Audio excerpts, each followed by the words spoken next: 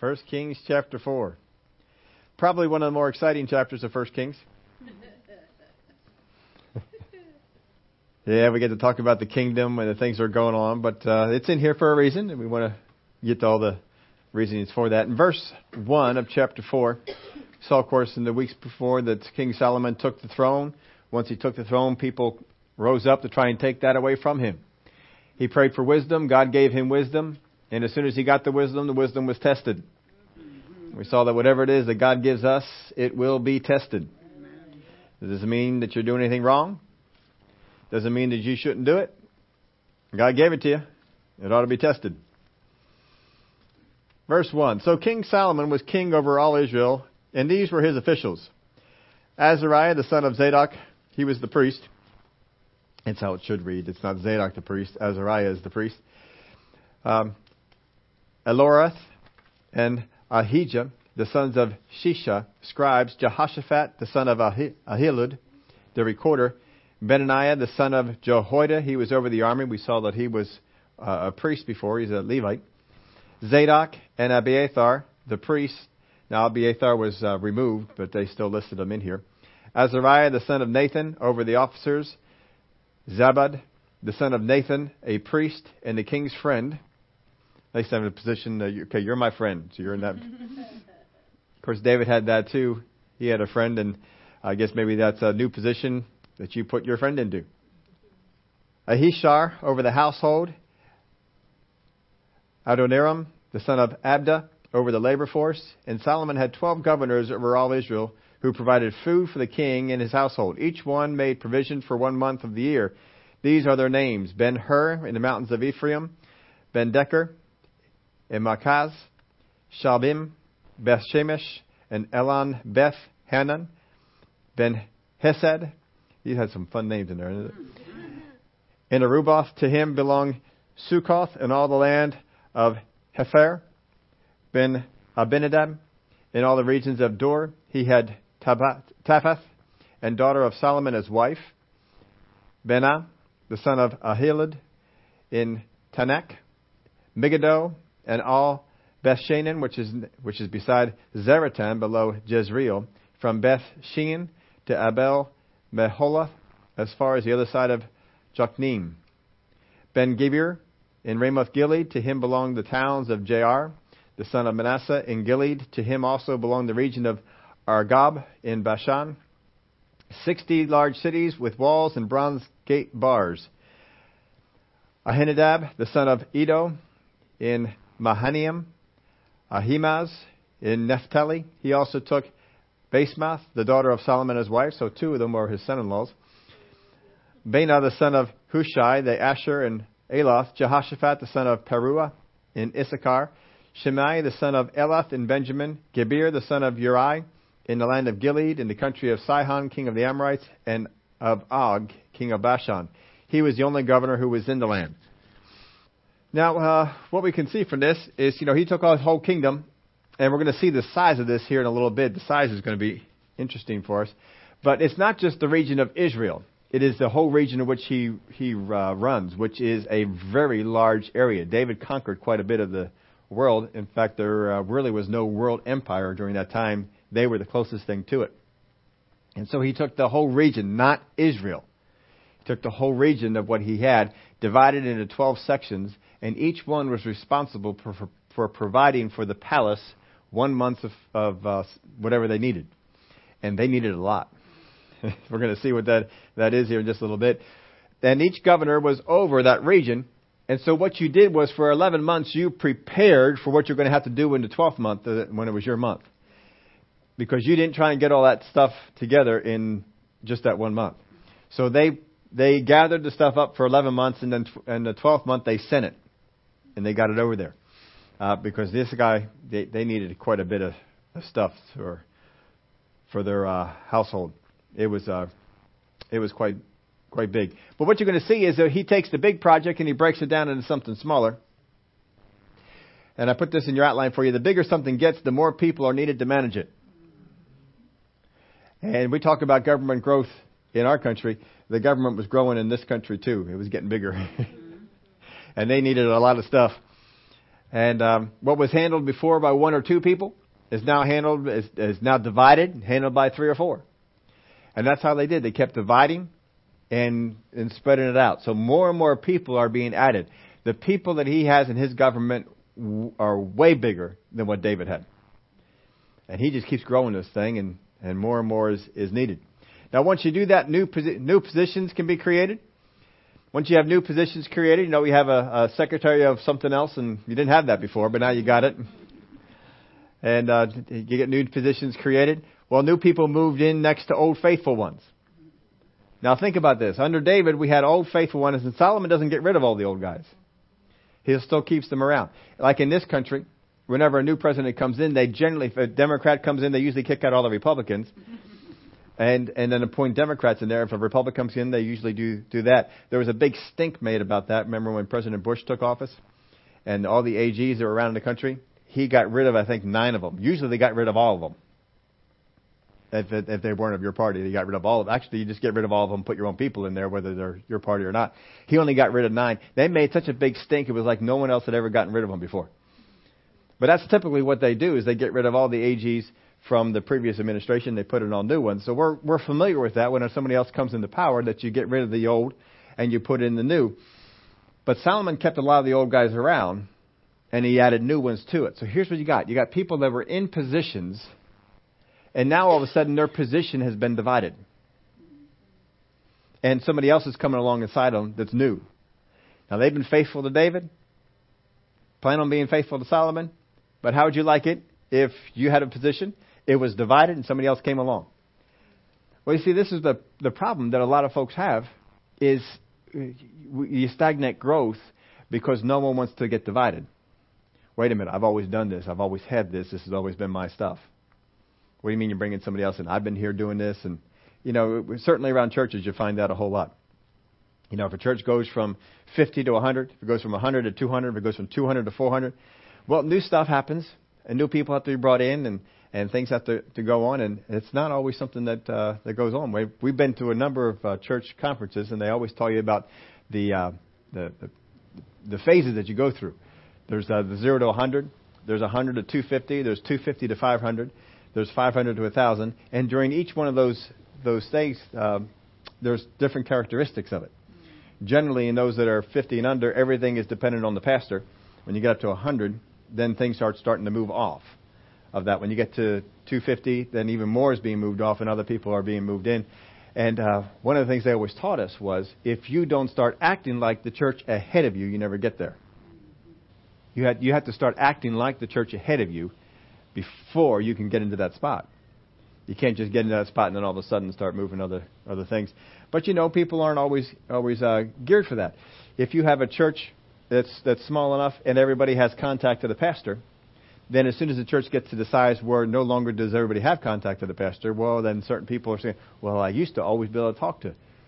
And things go on with that. And so growth brings problems. And this is what they're finding in here.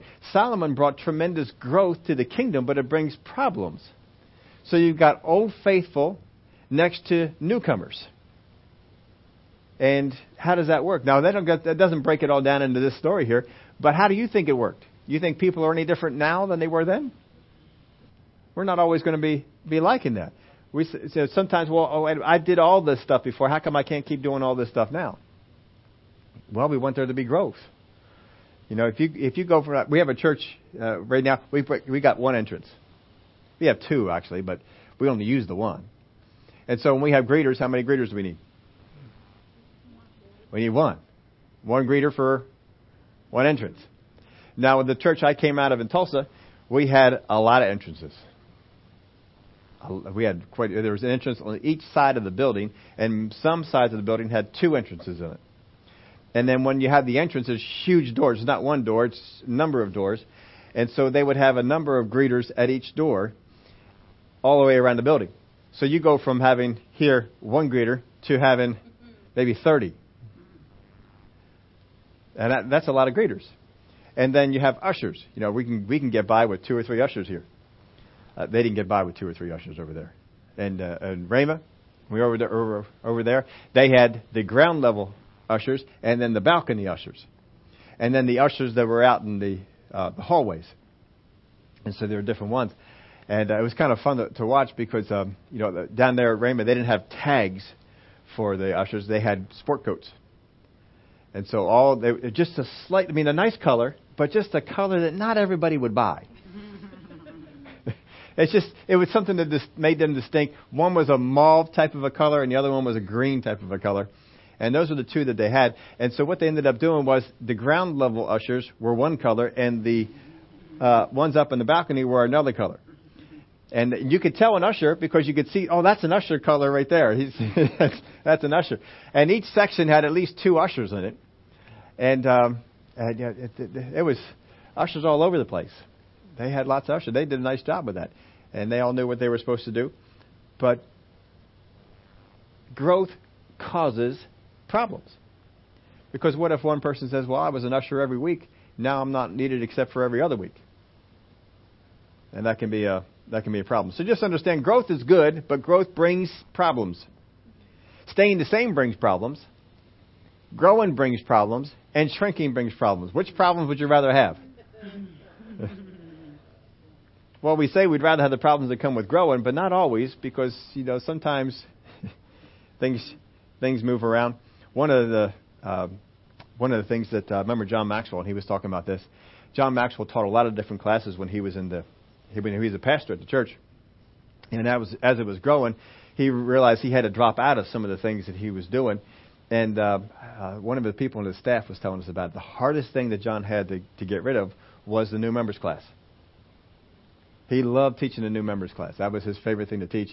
And he had to give it up in order for the church to continue to grow. I'm not sure what he didn't get into all the details why that was, but he said, I had to give that up in order to have the thing to go. And so he gave it into somebody else's hands, and somebody else took it off, and they did a real nice job with it.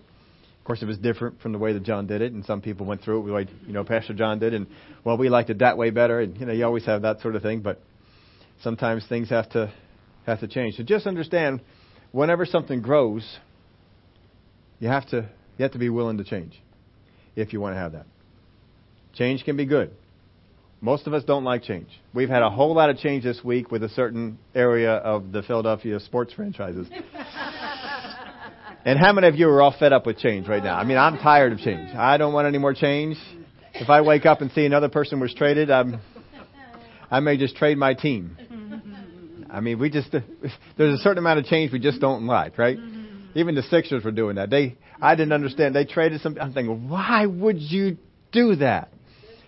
Especially when you saw what they got for the I don't understand. I don't get it. But, down the road, maybe we do. Put in your outline this. Jealousies can rise up, exposing if we are serving the kingdom or ourselves. If we serve ourselves, we become jealous because I'm not doing this, I don't have this, this was given to someone else, all this sort of stuff. We're not looking at the kingdom. If God says, there's sometimes we've been serving in some things because no one else was around. What happens when someone comes around who's anointed for that? Are we willing to say, you got the anointing for that. You go on ahead. You take care of that thing. You'll do a great job with that. Jealousies can rise up, exposing if we are serving the kingdom or ourselves. When we get to heaven, we can talk to Solomon sometime about how all this growth went on. Because he brought a huge bit of growth. The taxes that were under David compared to the taxes that were under Solomon are astoundingly higher. David increased the king's treasury by going out and conquering and bringing back money. Solomon increased the treasury by taxing. And you can how would you like it? Now, you remember when Rehoboam takes over, what's the thing they complained about the most? Taxes. Your father really taxed us. When Solomon took over, is anybody complaining about taxes? No. But when Rehoboam takes over, that's the thing they talk about. So that'll tell you how much Solomon increased the taxes to support the growth of the kingdom. He really jacked it up. But David, if you need more money, let's just go out and conquer somebody else. That's all. They got some money over there. Let's go get it. That's what they did. David was he's a man of war. He conquered all kinds of places and took money, and that's a great way to increase, I guess. You know? But anyway, let's go on. Verse 20. Judah and Israel were as numerous as the sand by the sea in multitude, eating and drinking and rejoicing. Well, that's what God said they were going to do. So Solomon reigned over all the kingdoms from the river to the land of the Philistines as far as the border of Egypt. They brought tribute and served Solomon all the days of his life. Oh, I did not copy it in here. There, I thought I copied it on. And I missed that. I'll give you a little homework assignment then. The size of the kingdom was promised to Abraham. Back when God was talking to Abraham, he says, I'm going to give you this. And he said, his phraseology was, from the river of Egypt to the Euphrates. And that was basically an area of Egypt to modern day Turkey that Israel was going to control, that God had promised them to them. He didn't just promise them the land of Israel that they had. He promised them from the river of Egypt up to the Euphrates. It was a big area. And under Solomon is the closest they came to occupying all of that. I'm sure Solomon wasn't one of war, so I've heard people say that Solomon expanded the kingdom. I don't see how you can expand the kingdom without war. Maybe marriage? Is that how they did it? Yeah, then maybe that's how they did it. Because I was always scratching my head on it. How does Solomon increase the kingdom? Come on. Well, I don't call that. If you marry them, doesn't mean you're putting them under. David, when they conquered them, he put them under Israel. That's not going to put them under, so I'm not sure how that would do. But he did. He had a lot of treaties with marriages and stuff like that. But anyway, all these regions are divided into 12, and this is where all this stuff is coming from. Let's see. Oh, I put this little quote from Charles Spurgeon in here. Let me read this for you. The kingdom of Israel under the sway of Solomon was a fair type of the reign of our Lord Jesus Christ. The present state of the church may be compared to the reign of David, splendid with victories, but disturbed with battles. Yet there are better days to come, days in which the kingdom shall be extended and become more manifest, and then the Lord Jesus Christ shall be even more conspicuously seen as the Solomon of the kingdom. So the idea of this is that David represents the church, Solomon more the reign of Jesus and the millennial reign and such, because Solomon is a peaceful reign, whereas David is a war type of reign. So we have David had a lot of victories, and we're supposed to have a lot of victories. Genesis 15:8, and he said, Lord God, how shall... you know what? I copied the wrong scripture. That's why we don't have it. So it's in Genesis 15, but I just copied the wrong one in there, so narrow down your search for you anyway. In 1 Kings 4:22, now Solomon's provisions for one day, this is one day, this is not the month that they were supposed to supply, this is one day, was 30 cores of fine flour, 60 cores of meal, 10 fatted oxen, 20 oxen from the pastures, and 100 sheep, besides deer, gazelles, roebucks, and fatted fowl. That's for a day. How much, on a fatted oxen, how many people can you, if you have a barbecue with a fatted oxen, how many people can you invite over? You can probably do quite a, you got 10 of them, plus 20 oxen from the pastures. They're not fatted, they're just out there. And 100 sheep. Besides, we're not even counting the deer, the gazelles, the roebucks, and the fatted fowl. That's a lot. This is what they went through in a day. For he had dominion over all the region on this side of the river from Tipsha even to Gaza, namely over all the kings on this side of the river, and he had peace on every side all around him. And Judah and Israel dwelt safely, each man under his own vine and fig tree. In other words, they were prosperous. From Dan as far as Beersheba, all the days of Solomon. Solomon had 40,000 stalls of horses for his chariots and 12,000 horsemen. And these governors, each man in his month, provided food for the king Solomon and for all who came to King Solomon's table. There was no lack in their supply. They also brought barley and straw to the proper place for the horses and steeds, each man according to his charge. Now here's the estimates. The estimates for the people that were in the palace is between 14,000 and 32,000. I believe that estimate is not counting the horsemen. Because it says another horsemen were how many? 12,000 just with the horsemen. So if you add the 12,000 to 14 to 32,000 people, that's in the palace. That's who you're feeding every day. We think we got a big meal and we have 50 people over, right? 25. This is what they have all the time. And when you come into the king's palace, it's not peanut butter and jelly sandwiches.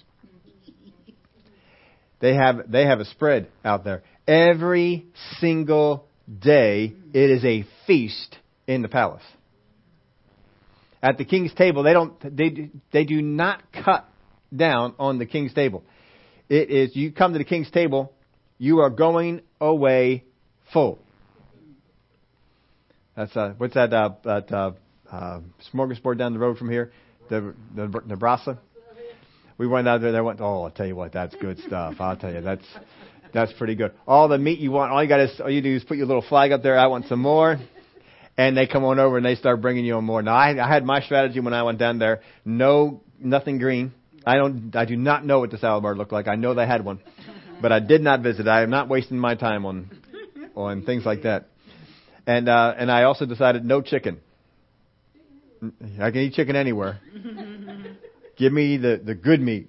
I went to, what was it, salmon they had over there? They have some kind of fish. They had salmon. They had the beef and the pork. Yeah, that was all good. Just load me up on that. I was good with that. But if you come to the king's table, it is that way every meal. Every meal, it is lavish. Every time that they had people, and they had visitors coming on in to see this great thing. They were coming in to hear the wisdom of Solomon, to see the splendor of the kingdom, and he gave them a good time. He showed them when you came into Solomon's, you got an invite. You're going away happy. You had all the food, all the drink, all the stuff that you wanted. It was all there. And 1/12 of the kingdom was having to supply that. Can you imagine that? That is a good bit to have to do. But you got 30 days that you're responsible for. They don't have short months. Nobody had February. They don't have short months on the Jewish calendar. Everybody had the same amount of days. They were supposed to do this, and this is what you were to supply. Every day, you had to get this stuff there. And it's not like it's around the corner. What if you're in Egypt? The governor has to coordinate getting the daily supply to them every day.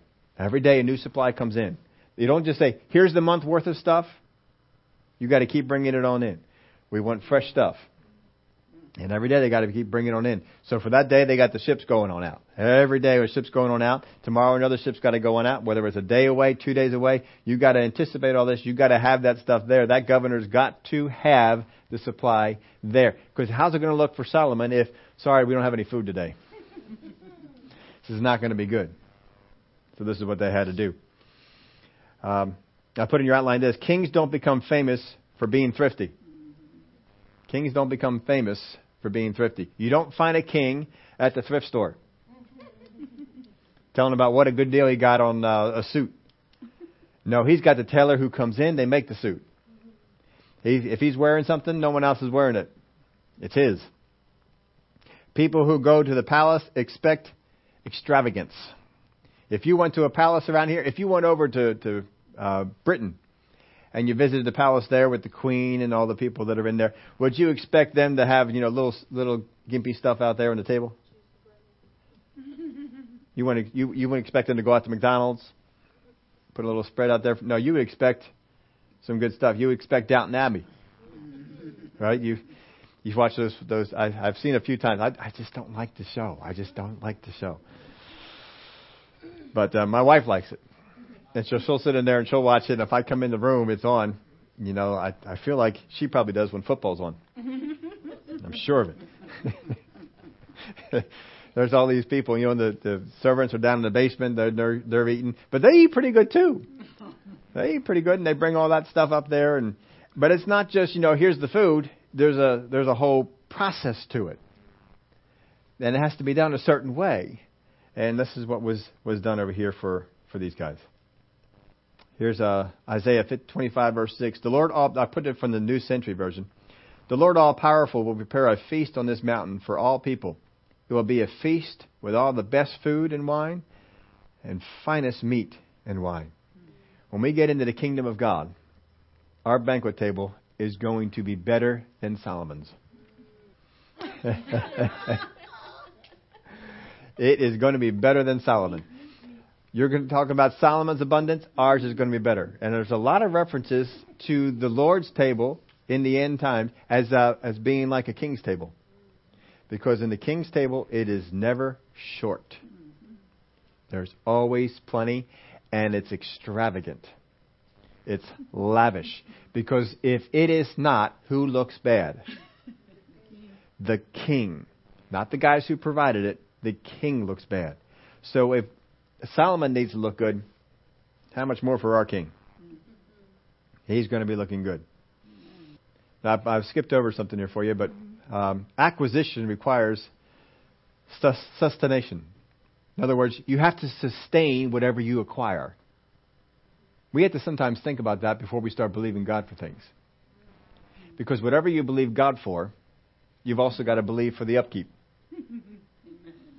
If you believe God for the bigger house, well, the bigger house requires more heat, more air conditioning, more cleaning. Whatever it is, it's going to require more. When you got to do the roof on the bigger house, it costs you more money.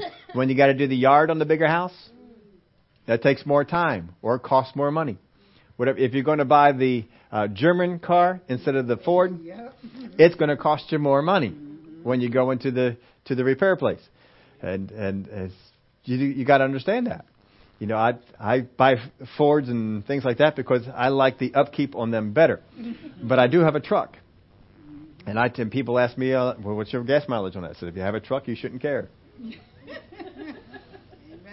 That's the way it is. Amen. If you have a truck, you should not care about gas mileage. You don't buy a truck for gas mileage. If you want that, go out there and buy one of them stinking little smart cars. You'll get good gas mileage on that. You just won't look very good getting there. But, you know, there are some things you got to understand the upkeep of it. A bigger car is going to guzzle more gas. You're not. I don't stop by the gas station and fill up for $20. That ain't going to happen. I stop and fill up. It's generally $100. It's $100 every time that I stop in, depending upon how empty I let the tank get. When I get an oil change, there's no rinky-dink 4 or 5 quart engine in that one. I got a lot more quarts that have to go in to mine than into most of the others. So just about everything will cost you more on that. But that's all right. Go in there knowing it. Whatever you are going to believe God for, you got to also believe God for the upkeep of it. But just be ready for it. Brother Keith talks about, and Brother Copeland talks about it all the time too, the upkeep of an airplane. He would tell us about it. He said, you know, one little tiny part on that airplane can cost thousands, not 1,000, thousands of dollars when you have to replace it. And he says, when you stop in for gas with that, you're not filling up for $100. You're not getting there on $100. It's going to cost you a lot more. There's an upkeep to it. And if you go from a propeller airplane to a jet engine, that's more money there. The repairs cost more. The training costs more. Whatever it is. But if God says you need it, then believe God for the upkeep of it. Whatever it is, believe God for the upkeep of it. Amen. If God wants you to get in there and to do it, then God will provide the upkeep of it. So whatever it is that we get in, you know, we as a church, we get into certain ministries, we're believing God for a certain ministry. Well, there's an upkeep to that ministry. We got to believe God for the upkeep of that ministry as well as the ministry itself. And whatever it is, it takes some stuff to do. You know, we were just looking up over here on the stage. When we had worship and we had a keyboard and a drum and 3 voices. Amen. Well, it's growing. Well, the bigger it gets, the more upkeep it takes, right? So we have these things, you know, well, we need this equipment or we need this thing over here. And it's not, you know, more and things are being divided up. And this is good. This growth is good. It has problems, I understand. But growth is good. How many are enjoying worship? I'm enjoying what they're doing up there in worship. It's a good thing. You know, when we have the more voices we have up there, then the more parts that we have. Amen. And I don't sing any parts. I that's not my thing. I don't sing any parts. I don't carry any beats. There's nothing I do for that at all. Don't try to be.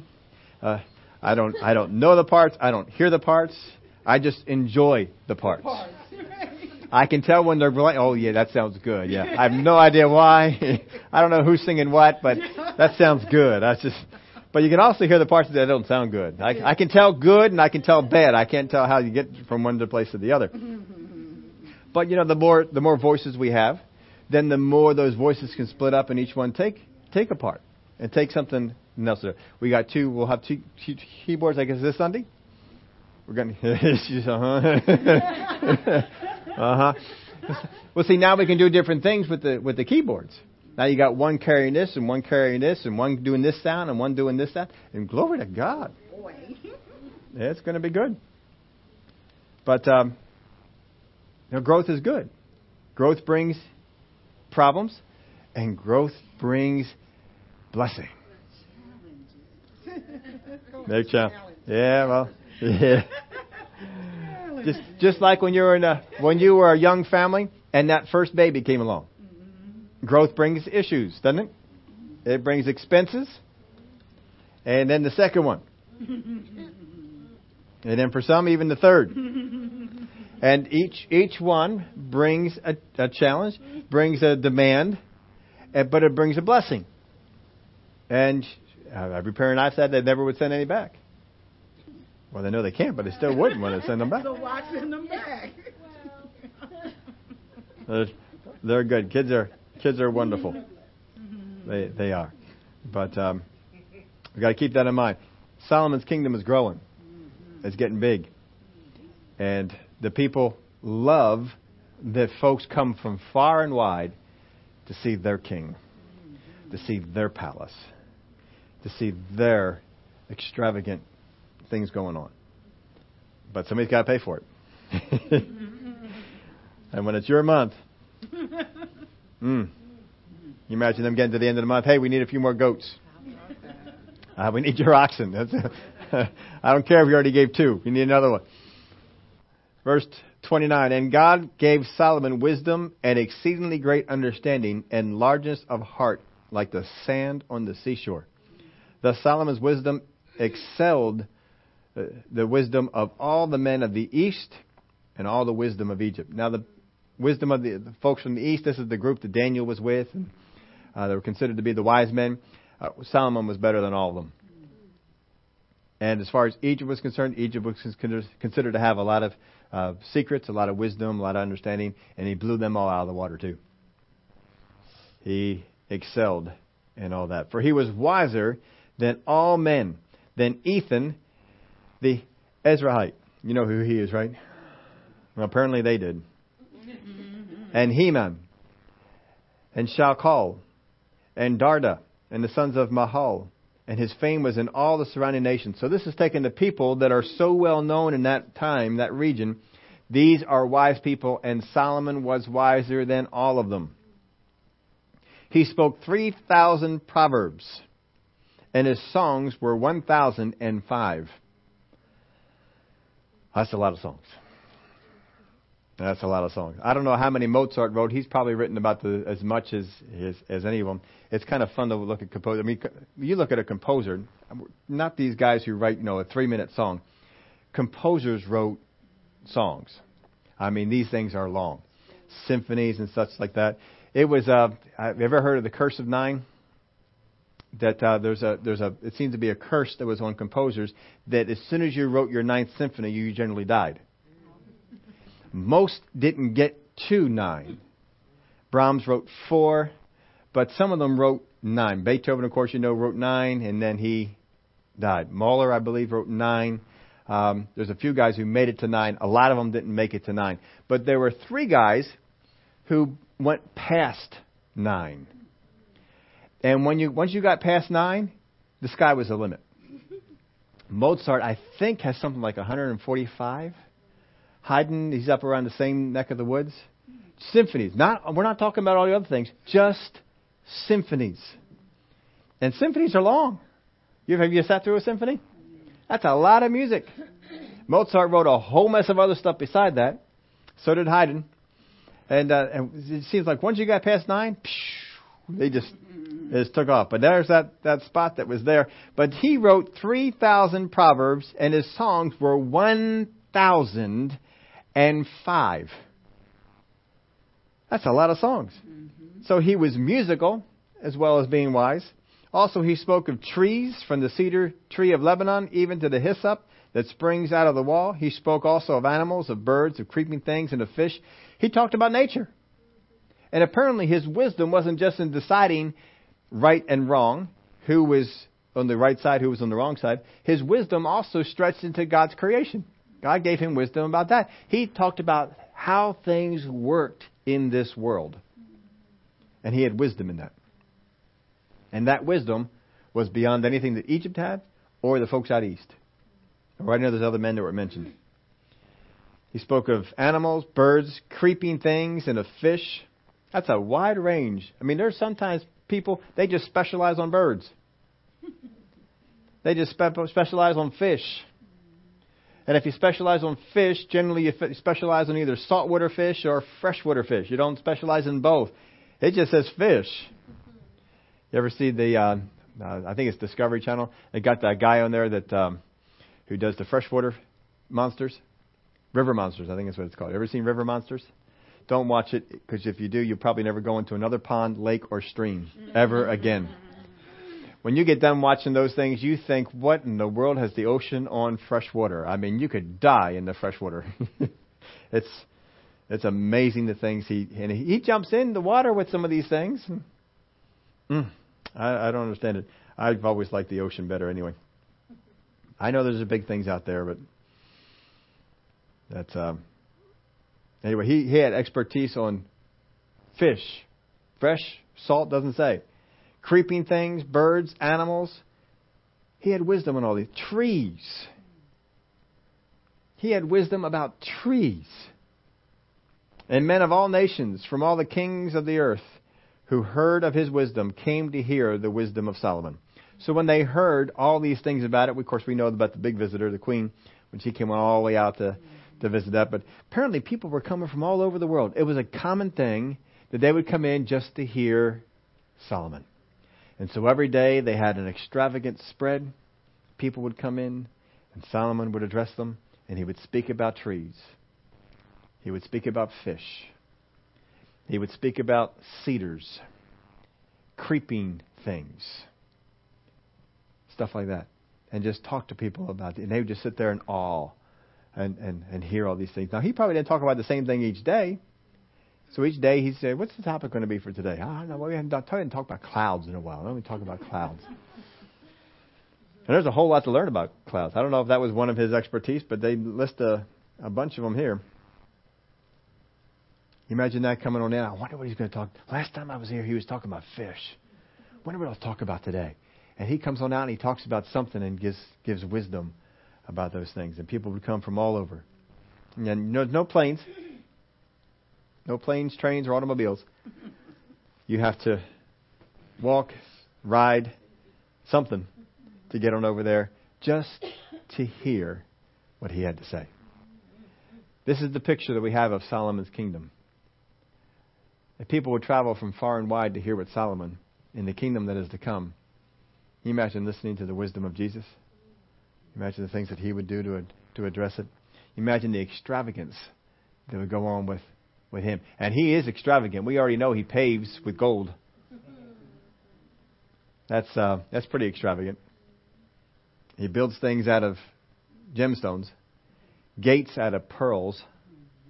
That's extravagant. Can you imagine making a gate out of a pearl? How much are you throwing away? If you make a gate out of a pearl, how much of the pearl goes in the trash? I mean, if you're going to walk through it, you got to be chucking away a whole mess of stuff. That is a big. Imagine the oyster that grew that sucker. Phew. That would be something else. Yeah, it's going to be one big oyster, surely. Well, I put in your outline this: are we ready for growth? Not just growth as a church. Are you ready for growth for yourself? Are you ready for growth on your job? If you're going to have growth, you're going to have to sustain it. I think I told you the story before when we were down at Raymond. I was first getting the education about believing God for a blessing even on your work. And so I've started believing God for a blessing at work. I worked at Ken's Pizza. We were making pizzas.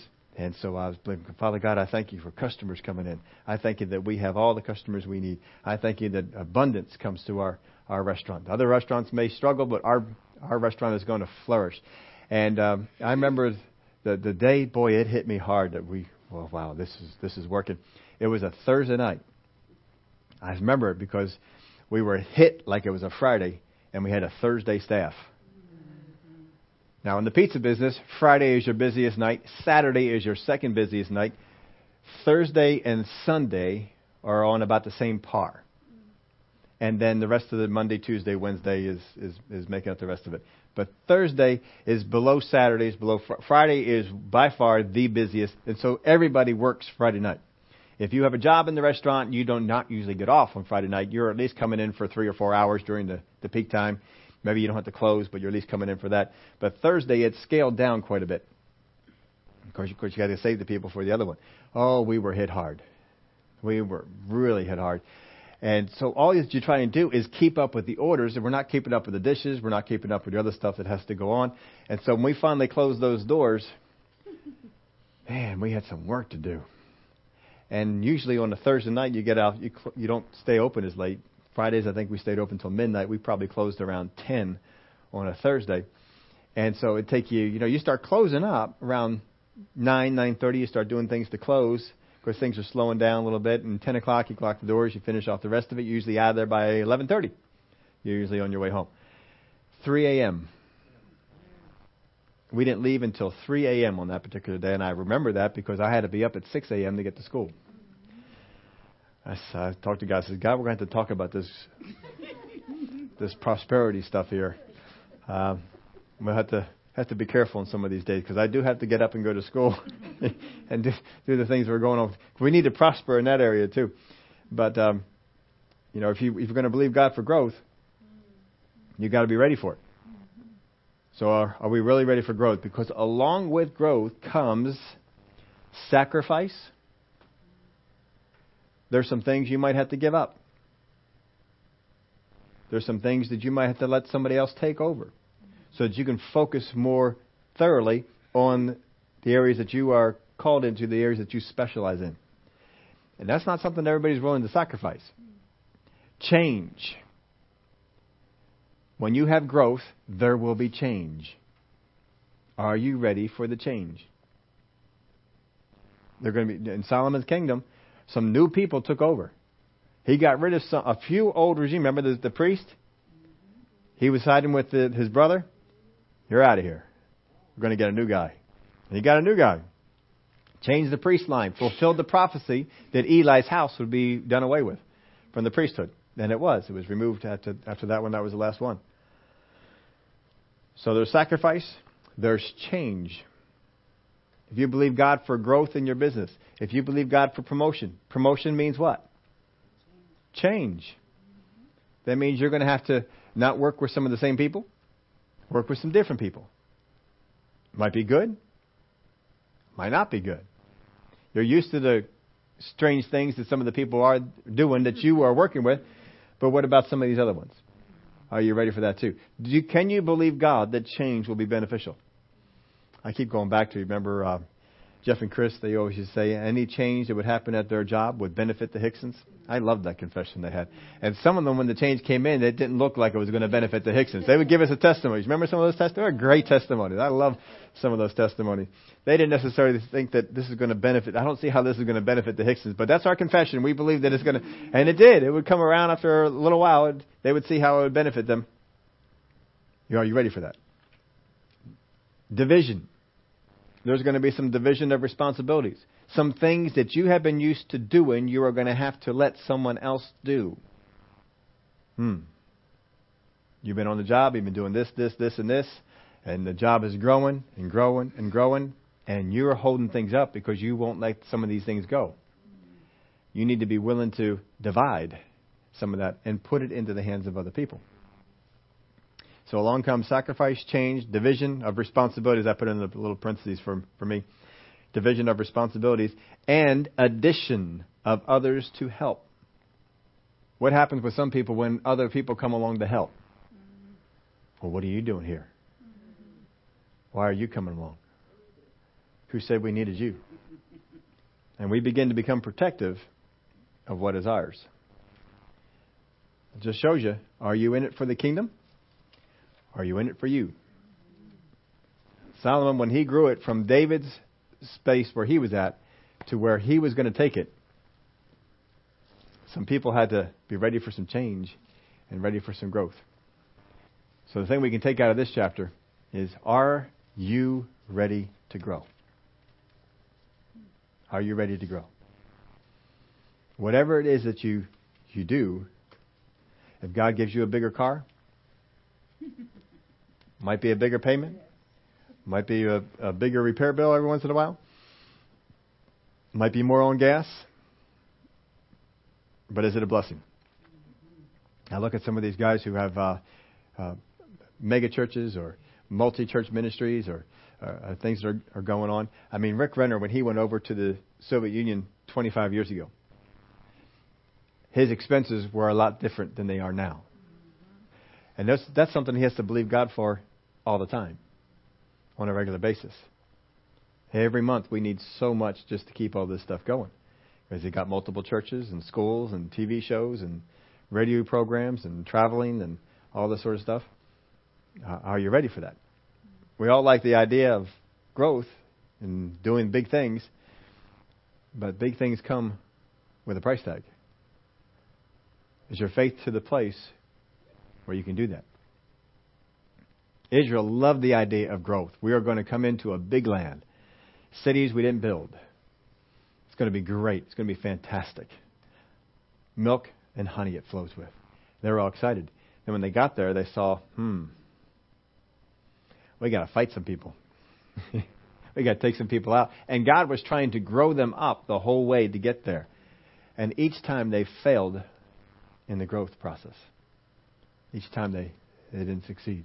And when they got to the place, they weren't ready. God is getting us ready for growth. Growth on our job. Growth in our own personal lives. Growth in our church. Growth in our spiritual walk. Growth in the people that we minister to. God wants to grow all these kind of things. Are you being made ready? Are you going to hang on to what was there before? Are you going to release it and let it go and say, God, what is it that you're taking me to? But I've always done this, and this. You mean I have to let somebody else do this and just do this? Can be. It can be. It's a thing that we have to look at. There's much to get ready. Much to do for the kingdom. I don't help anybody to grow if I keep going in the back and being a head usher. We have other people that have to be grown up for that. They have to learn how to be the head usher. They have to learn how to do that. I don't help anybody grow if I don't let anybody else teach. Right? I have Ethel and Keith have been jumping in there and getting some things going. They're learning how to teach. Each time they get up there, God's teaching them how to teach. Just like He teaches me how to teach. That's how we do it. Each time, there's more things we need to learn. We need to let other people begin to go, well, they don't do it as well. Well, they don't greet people quite the way that I would do it a little bit differently. Well, are they growing? We need to let them grow. We need to let them develop. Because we may get to a day, well, we need more than 3 greeters. We need 6 greeters. We need 10 greeters. We need 20 greeters. What if no one else got ready but you? What if we need more than 2 or 3 ushers? What if we need 6 ushers? What if we need 100 ushers? What if we need 500 ushers per service? What if we need that? Are we ready for it? Are we ready to grow other people up? Are we always looking for an opportunity to do that? We have to always be looking for an opportunity to grow someone else up and to get them ready. Because expansion, whatever God wants us to do in growth, It takes people. It takes getting people ready. Are you making people ready? Are you getting ready? Do you get excited when you see somebody doing something new in ministry? Or do you, nobody here would do this, but other people might sometimes feel jealous. So, wait a minute. I want to do that. I want to be the one who does. You got to be careful. Because God wants to expand. He wants to grow. He wants more people coming into the kingdom. We want to have more people who can pray over. Feel comfortable praying over folks. Down at Rainbow, if you want to be an usher, you got to know how to cast out the devil. They teach you. This is how you cast out the devil. This is how you pray for the sick. Because you may have to deal with it. This is how you kick people out of the church. They deal with all. They even teach them. This is how you deal with people with a gun. Never seen anybody who would come in with a gun, but it's a whole lot better to be ready for it than not to be. Those kind of things can happen. Wasn't there a church somewhere where the pastor got shot? Where was that? Out in Colorado? But they came after Brother Creflo, didn't they? And they got somebody else instead. Yeah. I think it was Colorado, wasn't it? I think it was somewhere out there. Yeah, he didn't like some counsel that he did with his. Yeah. Yeah. Well, let's pray. Father, we thank you for the way that you get us ready, that you want to grow us up. You grow us up in our business. You grow us up in our job. Grow us up in the roles that we play. Father, mother, whatever it might be. You grow us up in those roles. Grow us up in what we do for you in the kingdom. You help us, Father, to see down the road and more than just what we're into now. Help us to see what you're getting us ready for and not just to hang on to, well, we don't want things to change. Thank you, Father, for the help that you give us in that. In the name of Jesus we pray. Amen.